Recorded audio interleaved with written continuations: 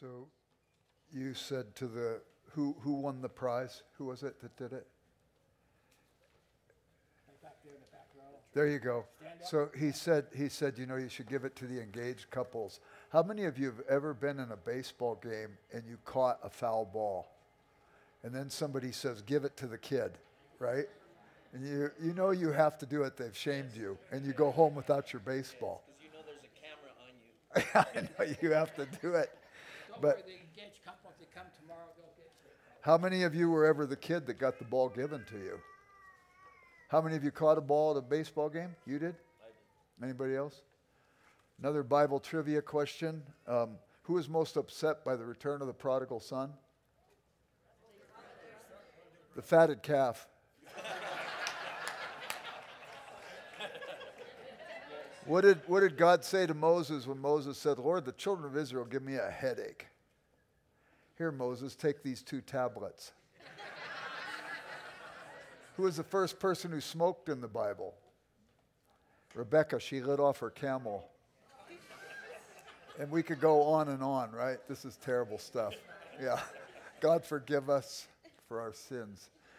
I'm going to be looking this evening at love that triumphs. And I'm going to be looking from chapter 2, verse 18 I'll be taking passages till the end of chapter 4. And I'm going to supplement what I say from other passages where other authors like Jude and Peter write similar things. But I think it fleshes this out a little bit for us. Love that triumphs. Tomorrow night, we're going to look at love that assures. And we're going to look at chapter 5. And then Thursday night, I'm going to give a little devotional and we're going to have Q&A time. And that's usually what we do that last night when I'm here anyway, unless they've changed the rules, Art, since in the past. And I don't know very much, but the things I know, my brain is like a pickle soaking in the brine of C.S. Lewis. I've been studying him for 52 years and teaching on him for 42, and I've lectured in universities all across the world on C.S. Lewis. So if you have some questions about Lewis, a little bit on evangelism. I've written books on evangelism and spiritual formation and things like that. And if you have questions along those lines, maybe it'll be worthwhile, and maybe some of you will come and have way, way better answers than I would have, and you can also participate by sharing things you've picked up. But we'll do that our last night together, if that's okay. And so now, love that triumphs. And because it's a long passage of Scripture, I'm going to read one verse, 1 John 4:4. Greater is he who is in you than he who is in the world. Let's pray. Father, we know there's a lot of garbage out there, and that we can sometimes get sucked into the vortex of these things. Your word warns us about some problems, false prophets, the devil, about apostates that can creep into the church unaware, and also, Father, about the Antichrist. And as we look at these things in the text this evening and the supplemental text, help us not to in any way experience fear, but instead help us, I pray, to become more confident in you, more excited about your love that triumphs, and more confident in our faith. Again, I pray, Lord, that what I offer I recognize is the work of a very limited person. And yet we know that if we give these things to you, you can breathe in them the breath of life and bring good out of them.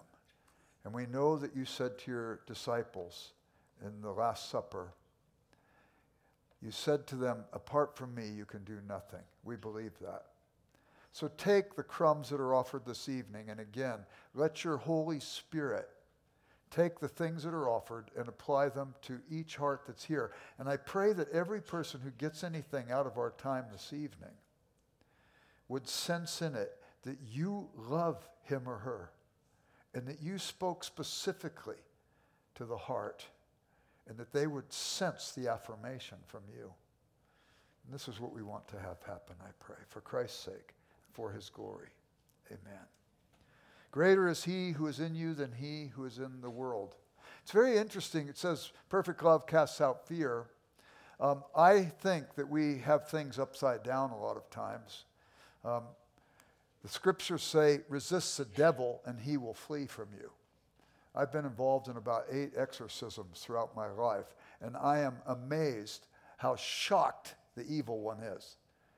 He's a doofus. He's denied the central reality of the universe, that God is God and he is not.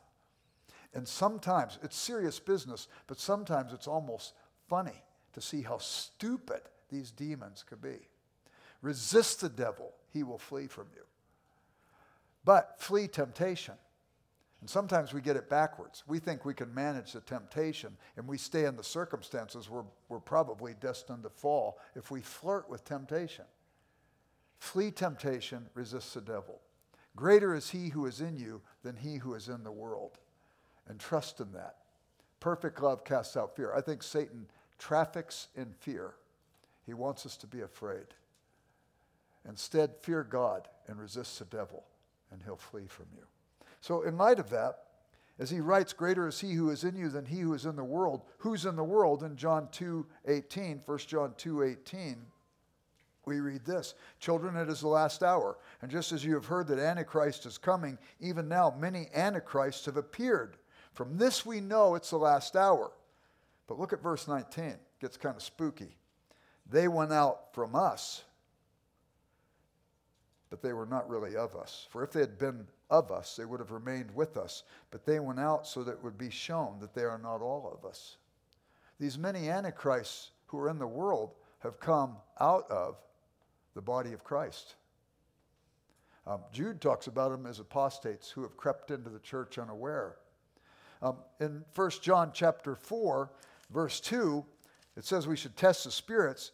Beloved, do not believe every spirit, but test the spirits to see whether they're from God, because many false prophets have gone out into the world. In 1 John 3:7, it says, let no one deceive you. If you have a minute, turn with me back to 2 Corinthians chapter 11. If you don't have it, I'll read it to you real quick. But 2 Corinthians 11:3, and then also 2 Corinthians 11:13 through 15. 13 through 15 first. It talks about the false prophets, and it says they're deceitful workers, disguising themselves as apostles of Christ. No wonder, for even Satan disguises himself as an angel of light. Therefore, it is not surprising if his servants also disguise themselves as servants of righteousness, whose end will be according to their deeds. And then verse 3, but I'm afraid that as the serpent deceived Eve by his craftiness, your mind might be led astray from the simplicity and purity of devotion to Christ. These people can get in among the body of Christ, and how do we resist them, and how do we fortify our minds to spot them? And also, how might we develop some things in the church so that we could minimize the possibility of them moving into places of ascendancy? The diabolical nature of these deceivers in the world. It says in 1 John chapter 3, verse 7, look at it. Little children, make sure no one deceives you. In other words, we have responsibility to make sure we're not deceived. The one who practices sin is of the devil, it says in verse 8, for the devil has sinned from the beginning. What is sin? How would you define it? I would suggest to you sin simply is a man or woman trying to play God of his or her own life. I think most of the definitions of sin in the scriptures run along that line. You look at Romans 3:23, for all have sinned and fallen short of the glory of God. The Greek word for sin is hamartia. If you study theology and you study the doctrine of salvation, you study soteriology. If you study the doctrine of sin, you study hamartiology. It comes from that Greek word. It was actually an archer's term. So the archer would take the arrow, knock it in the bow, shoot it at the target, and if the target missed the mark, it was called a hamartia, a sin. For all have sinned and fallen short of the glory of God. What was it that we were doing? We were trying to play God of our own life, and all of us fell short of the mark. We assumed a position we weren't qualified for. In 1 John 3:7, it also gives us, 3:4,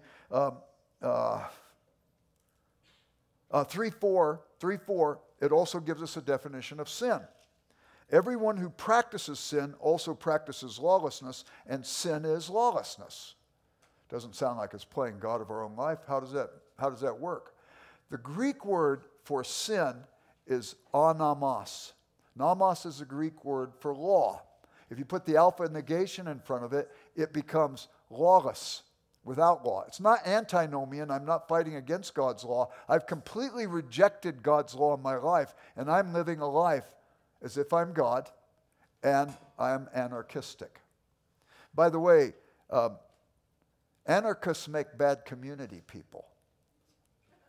People living in sin. People who have sought to be God of their own life will be in conflict with other people trying to be God of their lives as well. Sin is not only anarchistic, it's self-referential, it's self-serving. In Genesis 3, when Satan tempts Eve, he says, in the day you eat of this fruit, your eyes will be open and you will be like God. Sin compounded then is man playing God over other people's lives. We're moving towards what is the spirit of the Antichrist? It's somebody who's self-referential and somebody who also tries to play strong over somebody else. The characteristics, as they're recorded in Scripture, are really telling, and it will help us understand this a little better. Turn me in your Bible to the book of Jude, the book of Jude. And Jude is written, who's the half-brother of Jesus, by the way. It's written to ferret out the fact that these apostates have come into the church unaware. I felt the necessity, he says in verse 3, I felt the necessity to write to you, appealing that you contend earnestly for the faith which was once for all handed down to the saints. For certain persons have crept in unnoticed, ungodly persons who turn the grace of our God into licentiousness and deny our only Master and Lord Jesus Christ. Move down to verse 8. These men defile the flesh, they reject authority, they revile angelic majesties. Look at verse 10. These men revile the things which they do not understand. They can speak authoritatively about something, but they really don't know what they're talking about. Have you ever heard that before? I've seen it among Christians as well. You have to be careful. Sometimes a Christian will be talking about something, and you realize they're talking about something they've never actually read. They don't actually know about. I'll tell you where I saw a lot of it. Discussions about postmodernism. People will begin to say, well, the postmodernists are this or that. And then I'll say, well, where did you read about that? And they haven't read anything. They just heard from their subculture somebody trashing postmodernism. There's a lot of bad stuff in postmodernism, but not everything in postmodernism is bad. But you'll get a person who will speak authoritatively about it and revile things they don't understand. It's always good for us to maintain the humility of saying to somebody, well, you know, I haven't really read much about that. I don't really know. Tell me what you know. We can learn from each other. That book list that they've got back there, those aren't all the books I've read. Those are the books I traffic in. Those are the books that have shaped my thinking. And when you look at the list, you'll say, wow, this is missing, this is missing, this is missing. Jerry really is the pea brain he says he is. There's a lot we don't know about, and so we just own that. But this is characteristic of these people who sneak into the church and they revile things they don't understand. They may even revile spiritual things. They're not born again. They don't have the life of Christ in them. And they could be speaking about these kinds of things inappropriately. These men, verse 12, are hidden reefs. What happens in hidden reefs? You get shipwrecked on them. They're caring for themselves. They're clouds without water. And in an agrarian culture where maybe you didn't have good water systems, clouds without water, that's tragic for the crops. And they're autumn trees without fruit. Now we're beginning to see they look good, but there's no real substance. And it says in verse 13, they're wandering stars. The word for a wandering star in Greek is a planetes. We get the word planet from them. They didn't follow any particular order. We've got something very similar over in 2 Peter chapter 2. And it talks about false teachers and false prophets who are among you. Because of them, the way of truth will be maligned, it says in verse 2. Verse 3, in their greed, they will exploit you with false words. Remember, sin is man playing God of his own life, so they're self-referential. That means you matter if you matter to them for something they can use you for. You don't matter to them because they're giving their life in service for you. This is characteristic. Verse 10, they are those who indulge the flesh. They despise authority. They're daring. They're self-willed. Verse 12, these are like unreasoning animals, reviling where they have no knowledge. Peter uses almost the exact same words that Jude used. And then he says in verse 13, they're reveling in their deceptions. They're trying to win one over on you. And then verse 14, their eyes are full of adultery that never cease from sin, enticing unstable souls, having a heart trained in greed. Self-reference, self-advantage, and taking advantage of other people. I think one of the best ways we could protect ourselves from this is if you're in a church position and you're on a board, you could maybe say, okay, we've got these attributes for leadership that are listed in Titus and Timothy. What if you made one of the expectations, because those aren't exhaustive lists, those qualities for leaders. What if you made the expectation that a person who's on your board at your church would be a person who's actually led another person to Christ and discipled that person so that person could go lead another person to Christ? Dawson Trotman said that he thought in a sermon he wrote called Born to Reproduce, that just as a person is seen to be physiologically mature when they could reproduce, a reproducer, a person should be seen to be spiritually mature when they could reproduce, a reproducer. These apostates are autumn trees without fruit. Now, if you go to your board and you get obnoxious about this, and you start telling them, well, we need to get rid of all our board members that haven't led somebody to Christ and disciple. No, that's terrible. Maybe nobody ever mentored them. Don't make the worst assumption about these people that might be at your church. A friend of mine, Mark Lewis, he's the theater professor at Wheaton College. He's probably my closest friend at Wheaton. And he says sometimes, where does your mind go? What do you fill in what you don't know with? So you know something about somebody, but you don't know everything about them. Do you rush to judgment and assume that this person is all that way? You don't want to do that. We live in a culture where we're fed some of this stuff. On the nightly news, what do you get? You get the worst examples of different classes of people. If it's a common person who's living their life best they might, it doesn't make the news. We put the exception in the news. You put the businessman who's cheated his people. You put the person who murdered somebody. You put the politician who did a bad thing. You put the pastor who went off the deep end in there. And we can begin to make the assumption that everybody in that class is like that. And we're filling in what we don't know with information we have no right to do. But nevertheless, one of the ways you can protect your church from having people getting into positions that they shouldn't be in because they're not reproducing reproducers is start to develop this standard. And if you're developing it in a harsh way by judging your current leaders, you're probably part of the problem. There's ways to nurture people into good behavior. And C.S. Lewis made this observation. The worst of bad men, he thought, were religious bad men. The quicker I might be willing to die for my faith, maybe the quicker I'd be willing to kill for my faith, or paint a thus saith the Lord across my own opinions. So you're not disagreeing with me now, you're disagreeing with God. And all kinds of problems could come. If you see changes that need to happen in your church or something like that, go serve in that area. Be a change agent that way. Don't trash people in your church. But there's a good way that you could begin to say, we should probably be thinking about this. And if a person hasn't led somebody to Christ and discipled them, and they're in a position of leadership, if you've led somebody to Christ and discipled them, ask them to go with you when you go out sharing Christ with somebody. Build them up that way and encourage them along those lines. But I think that this is an important way we can take care of some of this stuff that's here. Okay, so then we go on to, I want to go back and reconsider that passage in Dante. Remember when I told you there was the between the Vita Nuova and the Divine Comedy, he wrote the Convivo and the De Monarchia. And I cited that passage from the De Monarchia, that function precedes essence. That God assigned to me purposes and then gave me the essence I needed to fulfill that purpose. And he gave me different essence than he gave somebody else. So I celebrate what he gave you.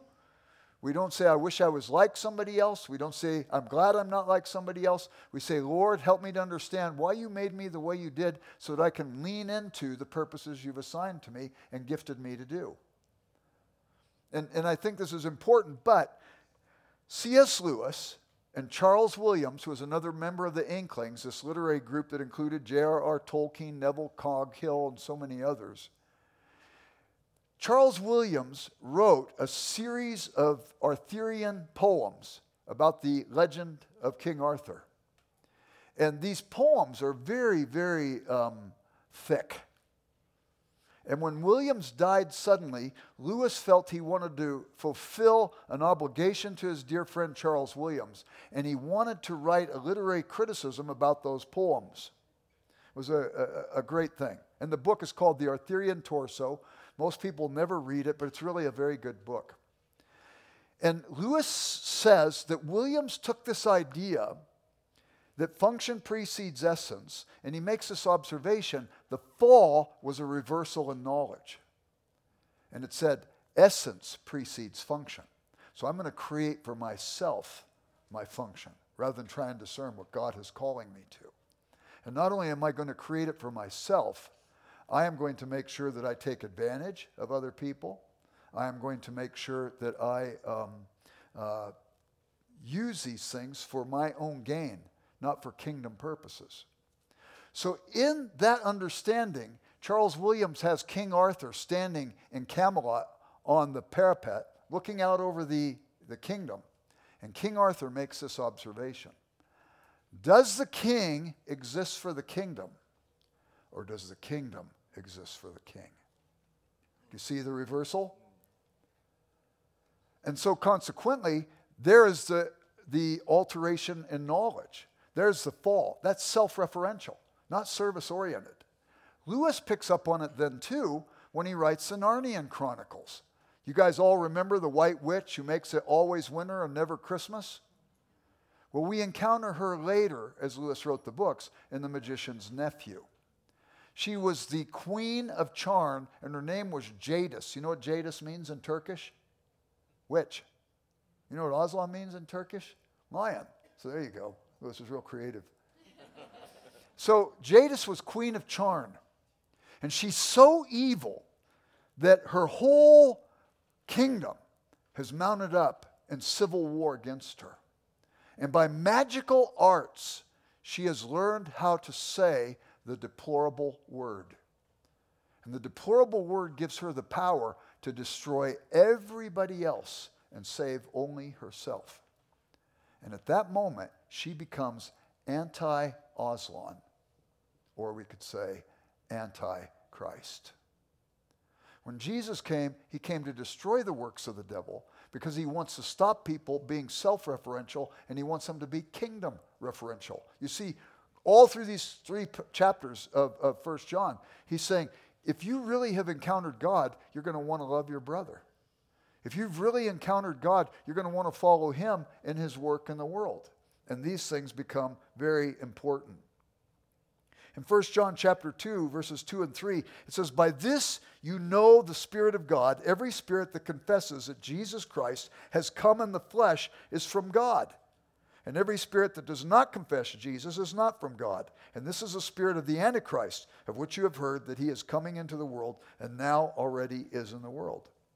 What's the deal? Confessing Christ is from God. Because God sent Jesus into the world to what? Save lost humanity.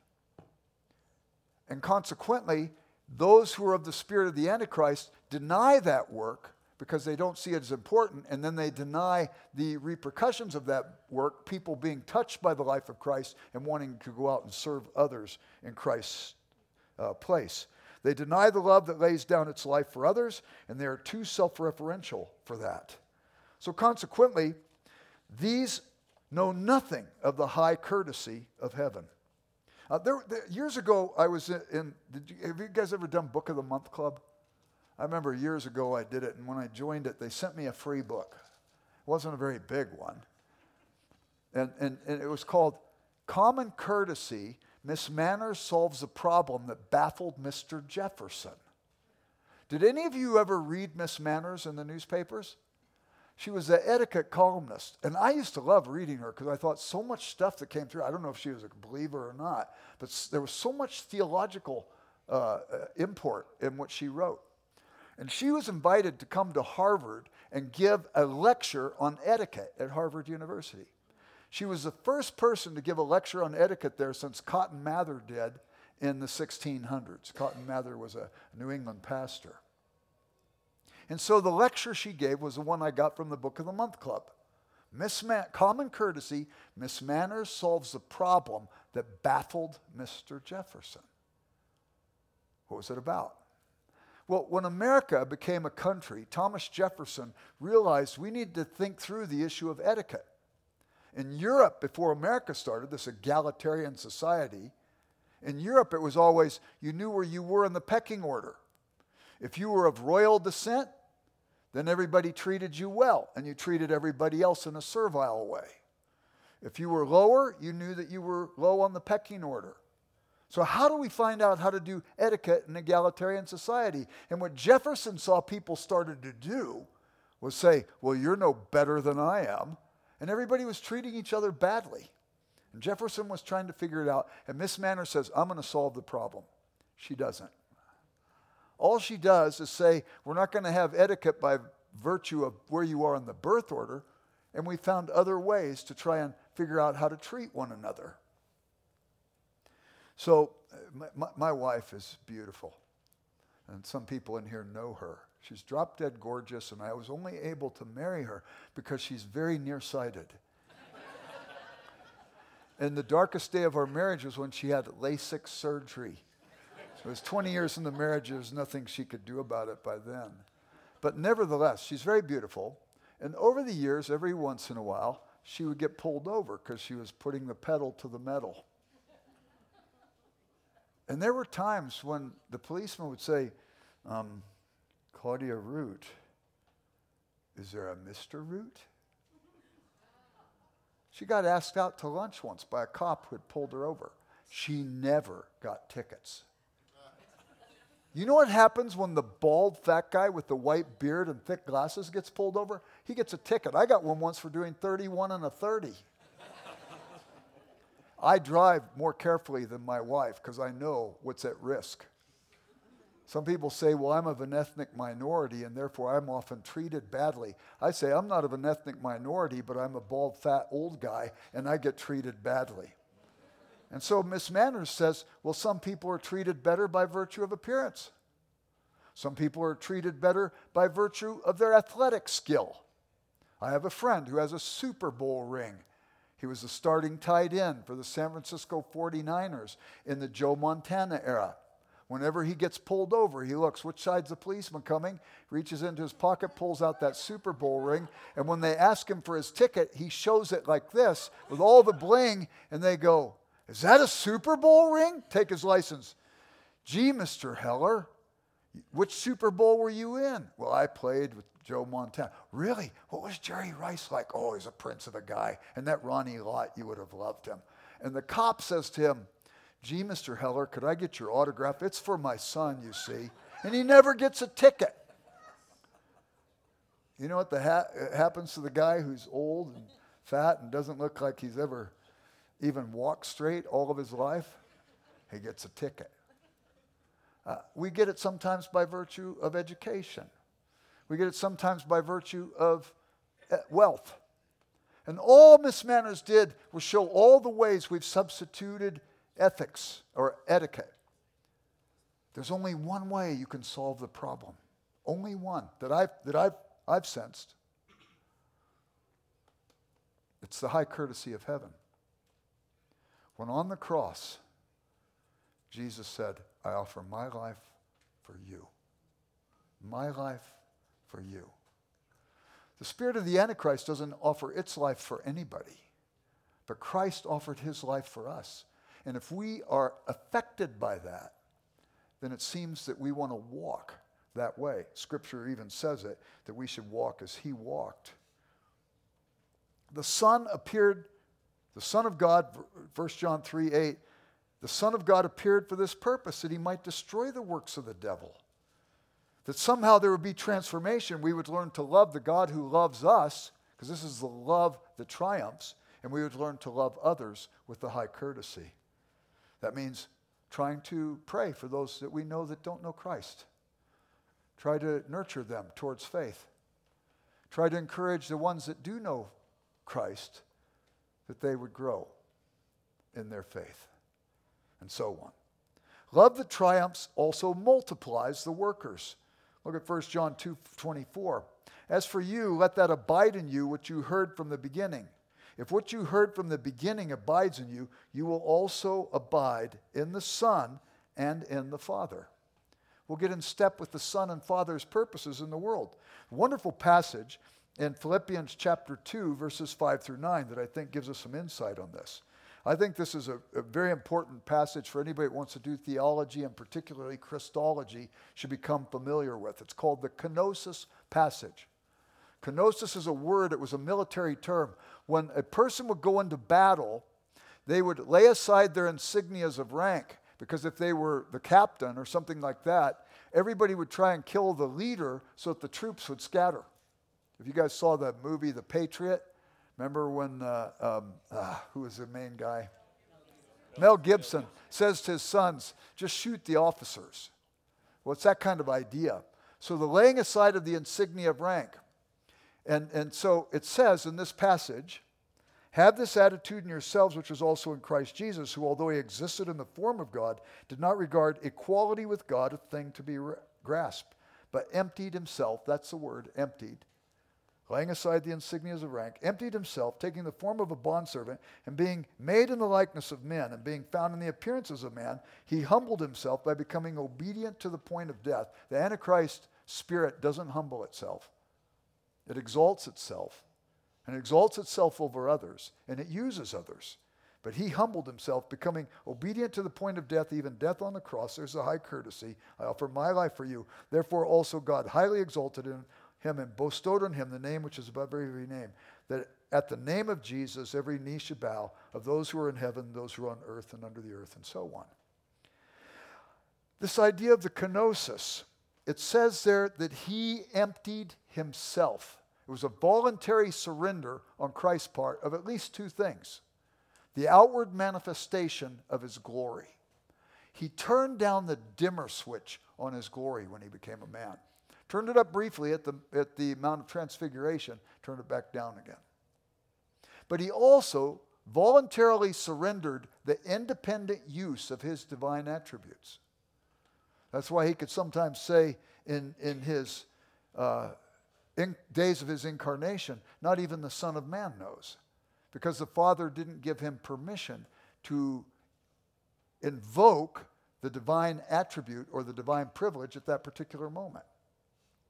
That's why he would constantly say, all the Father has told me to do, that I have done.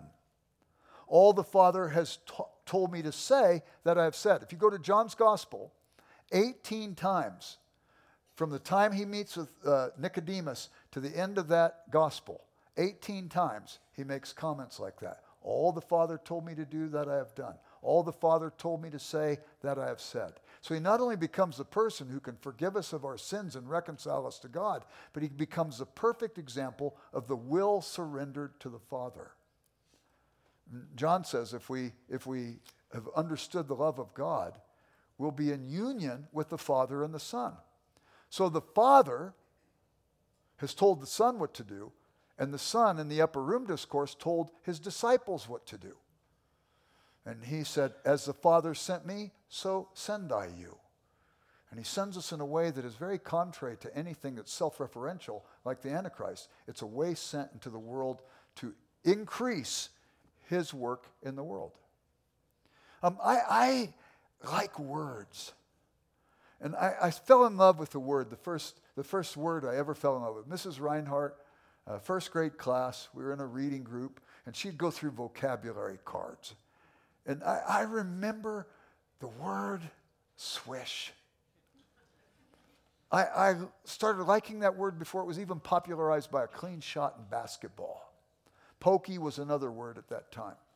And ever since that time in my life, I started liking certain words. I can see what the people were wearing when I learned the words subtle or perplexed or ostentatious, which is a word way too ostentatious for my vocabulary.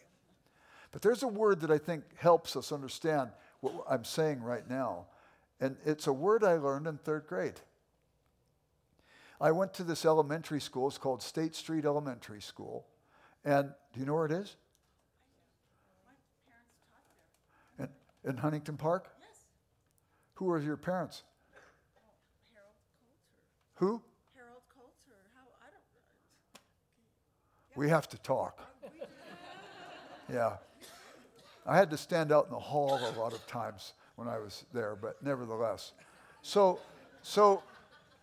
it cost 32 cents to eat in the cafeteria. For us, that was prohibitive. My mother always sent us to school with a sandwich in the brown bag, a couple cookies, and a piece of fruit. But I would see those kids go into the cafeteria, and I'd say, what do they know that I don't know? What experience are they having in there? And I longed to go into the cafeteria. And one day, to my complete surprise, my mother handed me 32 cents and said, you can eat in the cafeteria today. I put it in my pocket. I was worried because I was a pretty kinetic little kid, and I thought out at recess or something I might have it come out of my pocket and lose it. So I was always grabbing my pants pocket to make sure it was still there. Now I go into the cafeteria, and a new thing hit me. I wouldn't have described it this way, but this is exactly how I thought at that time. Being unfamiliar with the sociological protocols of elementary school cafeteria life, would I do something that was stupid and all the other kids would make fun of me? So I watched with intensity the girl in front of me in line. And she gave her 32 cents to the woman at the register. I did the same. She grabbed her tray and her cutlery. I did as she did. And then she went to that chrome roll bar counter. Remember that thing? And she came to the first item on the menu. It was string beans. I hate string beans. I hate them still. And apparently this girl didn't like them too, because she used a word I'd never heard before. She said, I'll have a small portion of those, please. I'd never heard the word portion before. And the cafeteria lady, do you remember her? She's kind of heavy set with gray hair and a hairnet and a white outfit with an apron that had smudge marks all over it.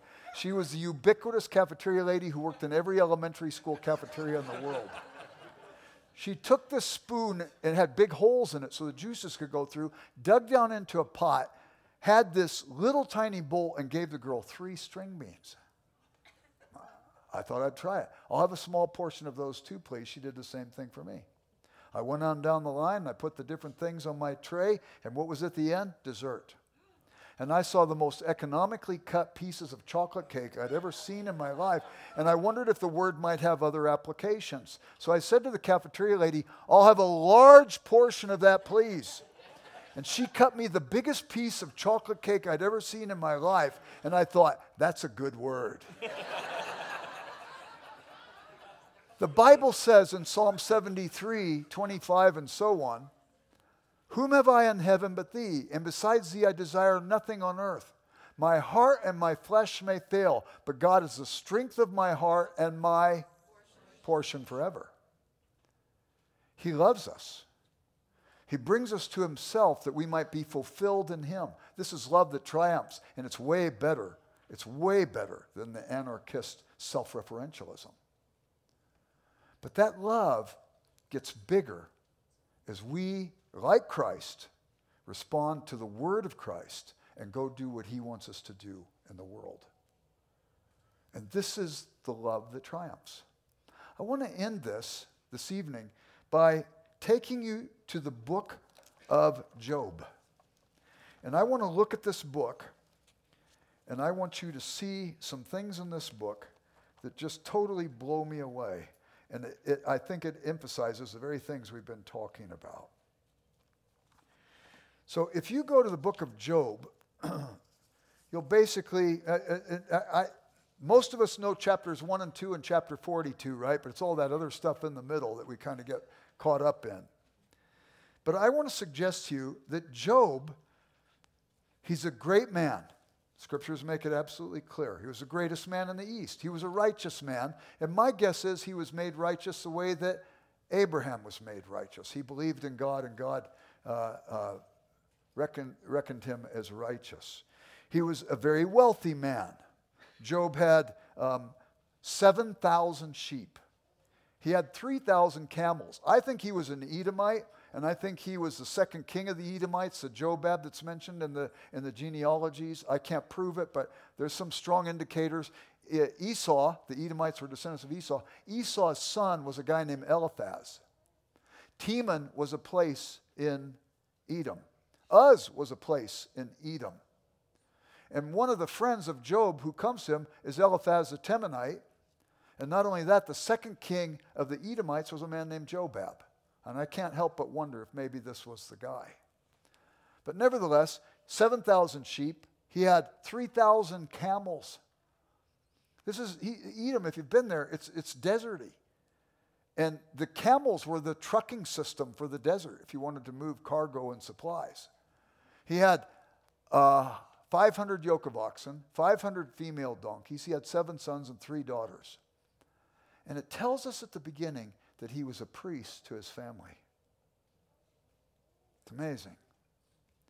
7 sons and 3 daughters. They would feast at the son's house in the cycle of a week, and at the end of the week, he would pray for them, sacrifice for them in case any of them had maybe said something that they shouldn't have said or blasphemed God, and he was a priest to his kids. Well, you know the story. He ends up losing everything in chapters 2 and 3. Matter of fact, Satan comes before God. God says, "Where have you been?" He says, "Roaming about in the earth." And God says, "Have you considered my servant Job?" I don't know about you, but I don't like that passage. You get it also in Luke 22, 31 and 32, where Jesus says to Peter, "Peter, Satan has to sift you like wheat, and I've prayed for you." I don't like that. I wish Jesus would have said, "Satan has to sift you like wheat," and I told him to keep his mitts off of you.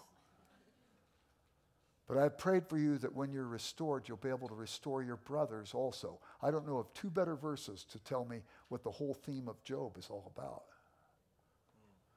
He loses everything. Satan says, "Yes, he's got everything. You built a fence around him. He only loves you for what you give him because nobody loves you for who you are." Does that sound a little like Satan's projecting his own values on God? Later, when he gives him boils from head to toe, God had said, "Did you consider my servant Job? You incited me against him, and he stayed true. He didn't curse me." And Satan says, "Yeah, skin for skin." He didn't really care about his family and stuff. He just cares about himself. That's the spirit of the Antichrist.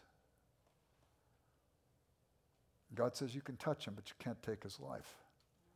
And each time he suffers, one time he worshiped, and one time his wife said, "Why don't you curse God and die?" And he said, "Should we accept good from God and not adversity also?" And he didn't sin.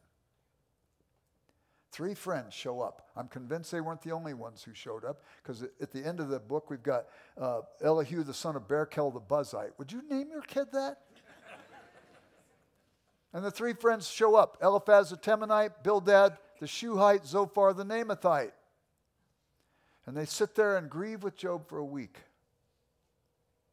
And then all of a sudden Job speaks, and he bemoans the day of his birth. And he says, "I wish I had gone from womb to tomb." And then Eliphaz speaks.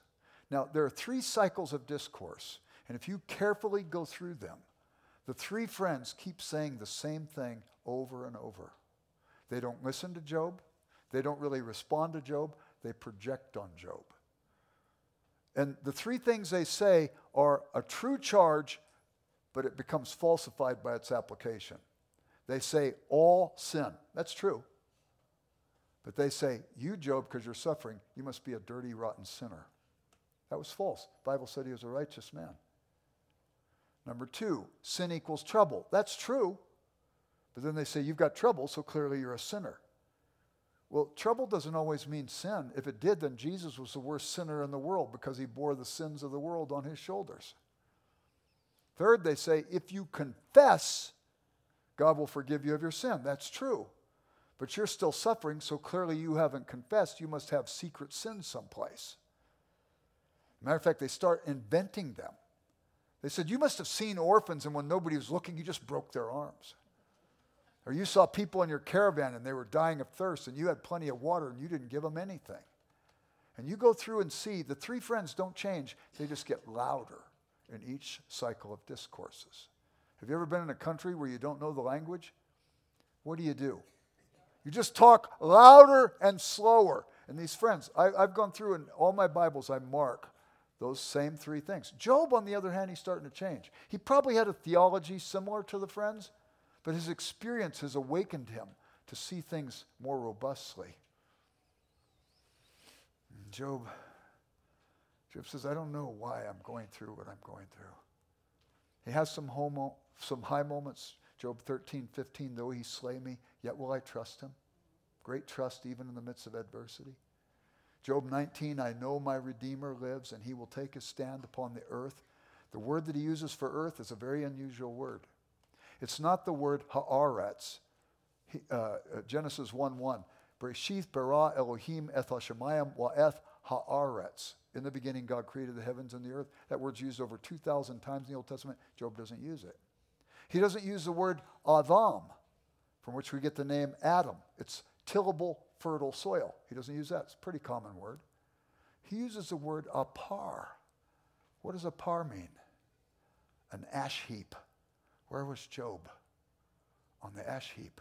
I know my Redeemer lives, and he will take his stand upon the earth. He will come where I am. That's very non-Antichrist. That is very Christ-like. He enters. Remember the God who pursues Sunday morning. Finally, the friends, they're fed up with Job, and he has these different soliloquies. He bemoans again the day of his birth. He feels a little sorry for himself in one of them. He wonders where wisdom could be found. We have a place to mine gold. We have a place for silver. We have a place to search for jewels. Where could we find wisdom to help us understand the complexities of this life?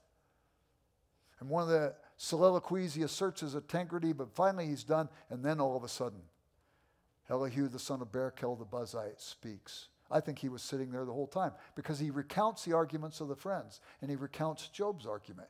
He's heard. He listened. And then he makes some assertions.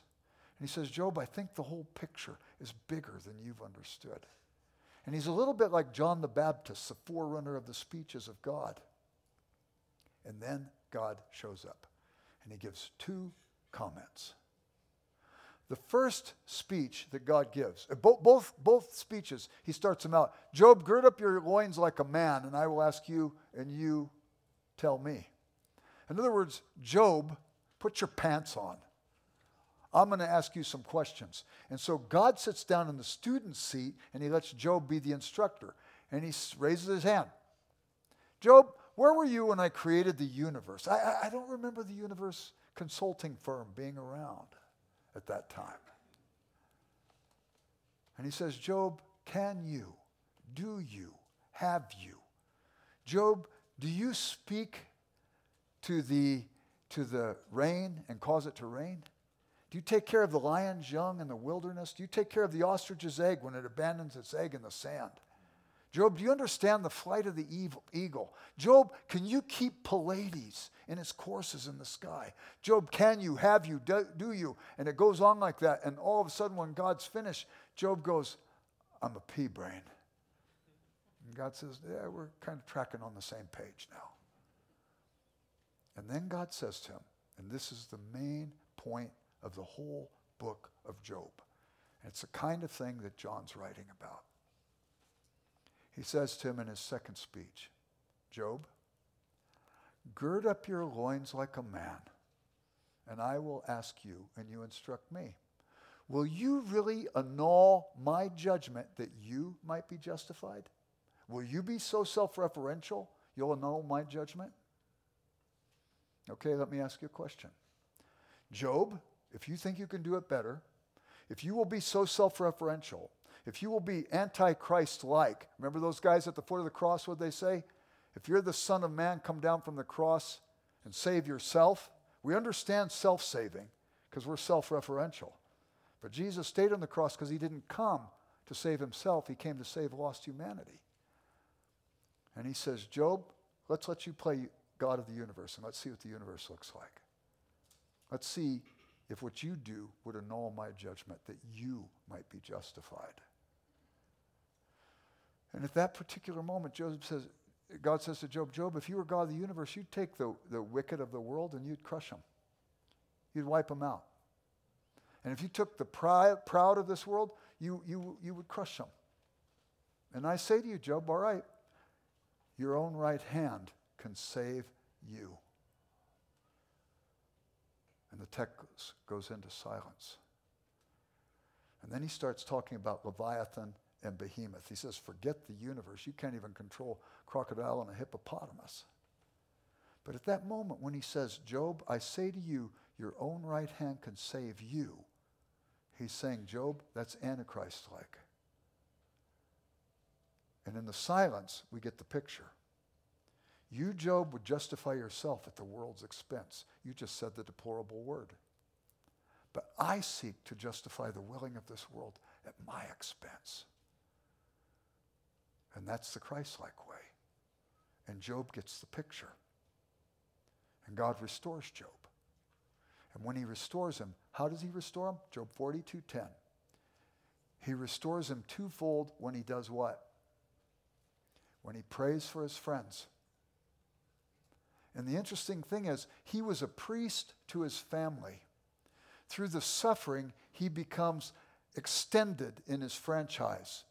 And he learns the Christ-like way, and he's restored when he prays even for the people who hurt him. Oh, by the way, look at the twofold restoration. He had 7,000 sheep. How many sheep does he get? 14,000. He had 3,000 camels. How many camels does he get? 6,000. He had 500 yoke of oxen. How many does he get? He had 500 donkeys. How many does he get? He had 7 sons and 3 daughters. How many does he get? 7 and 3.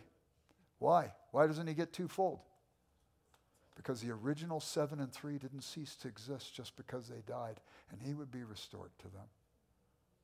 God's looking at the big picture, and the big picture is a redemptive picture.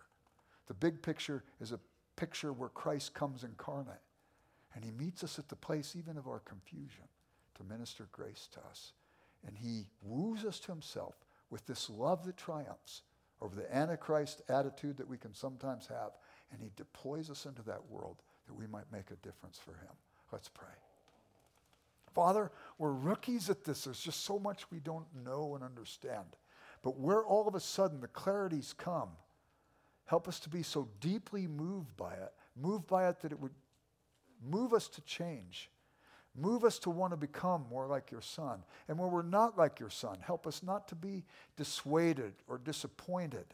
Help us instead, like Job, who was a priest to his family and now becomes a priest to even the people who hurt him. Help us to go into the world like your Son and minister grace even to the people who hurt us. And minister grace in a hurting world, that people might see exemplified in our life what we've been able to find in your Son. And we ask this in Christ's name and for his glory. Amen.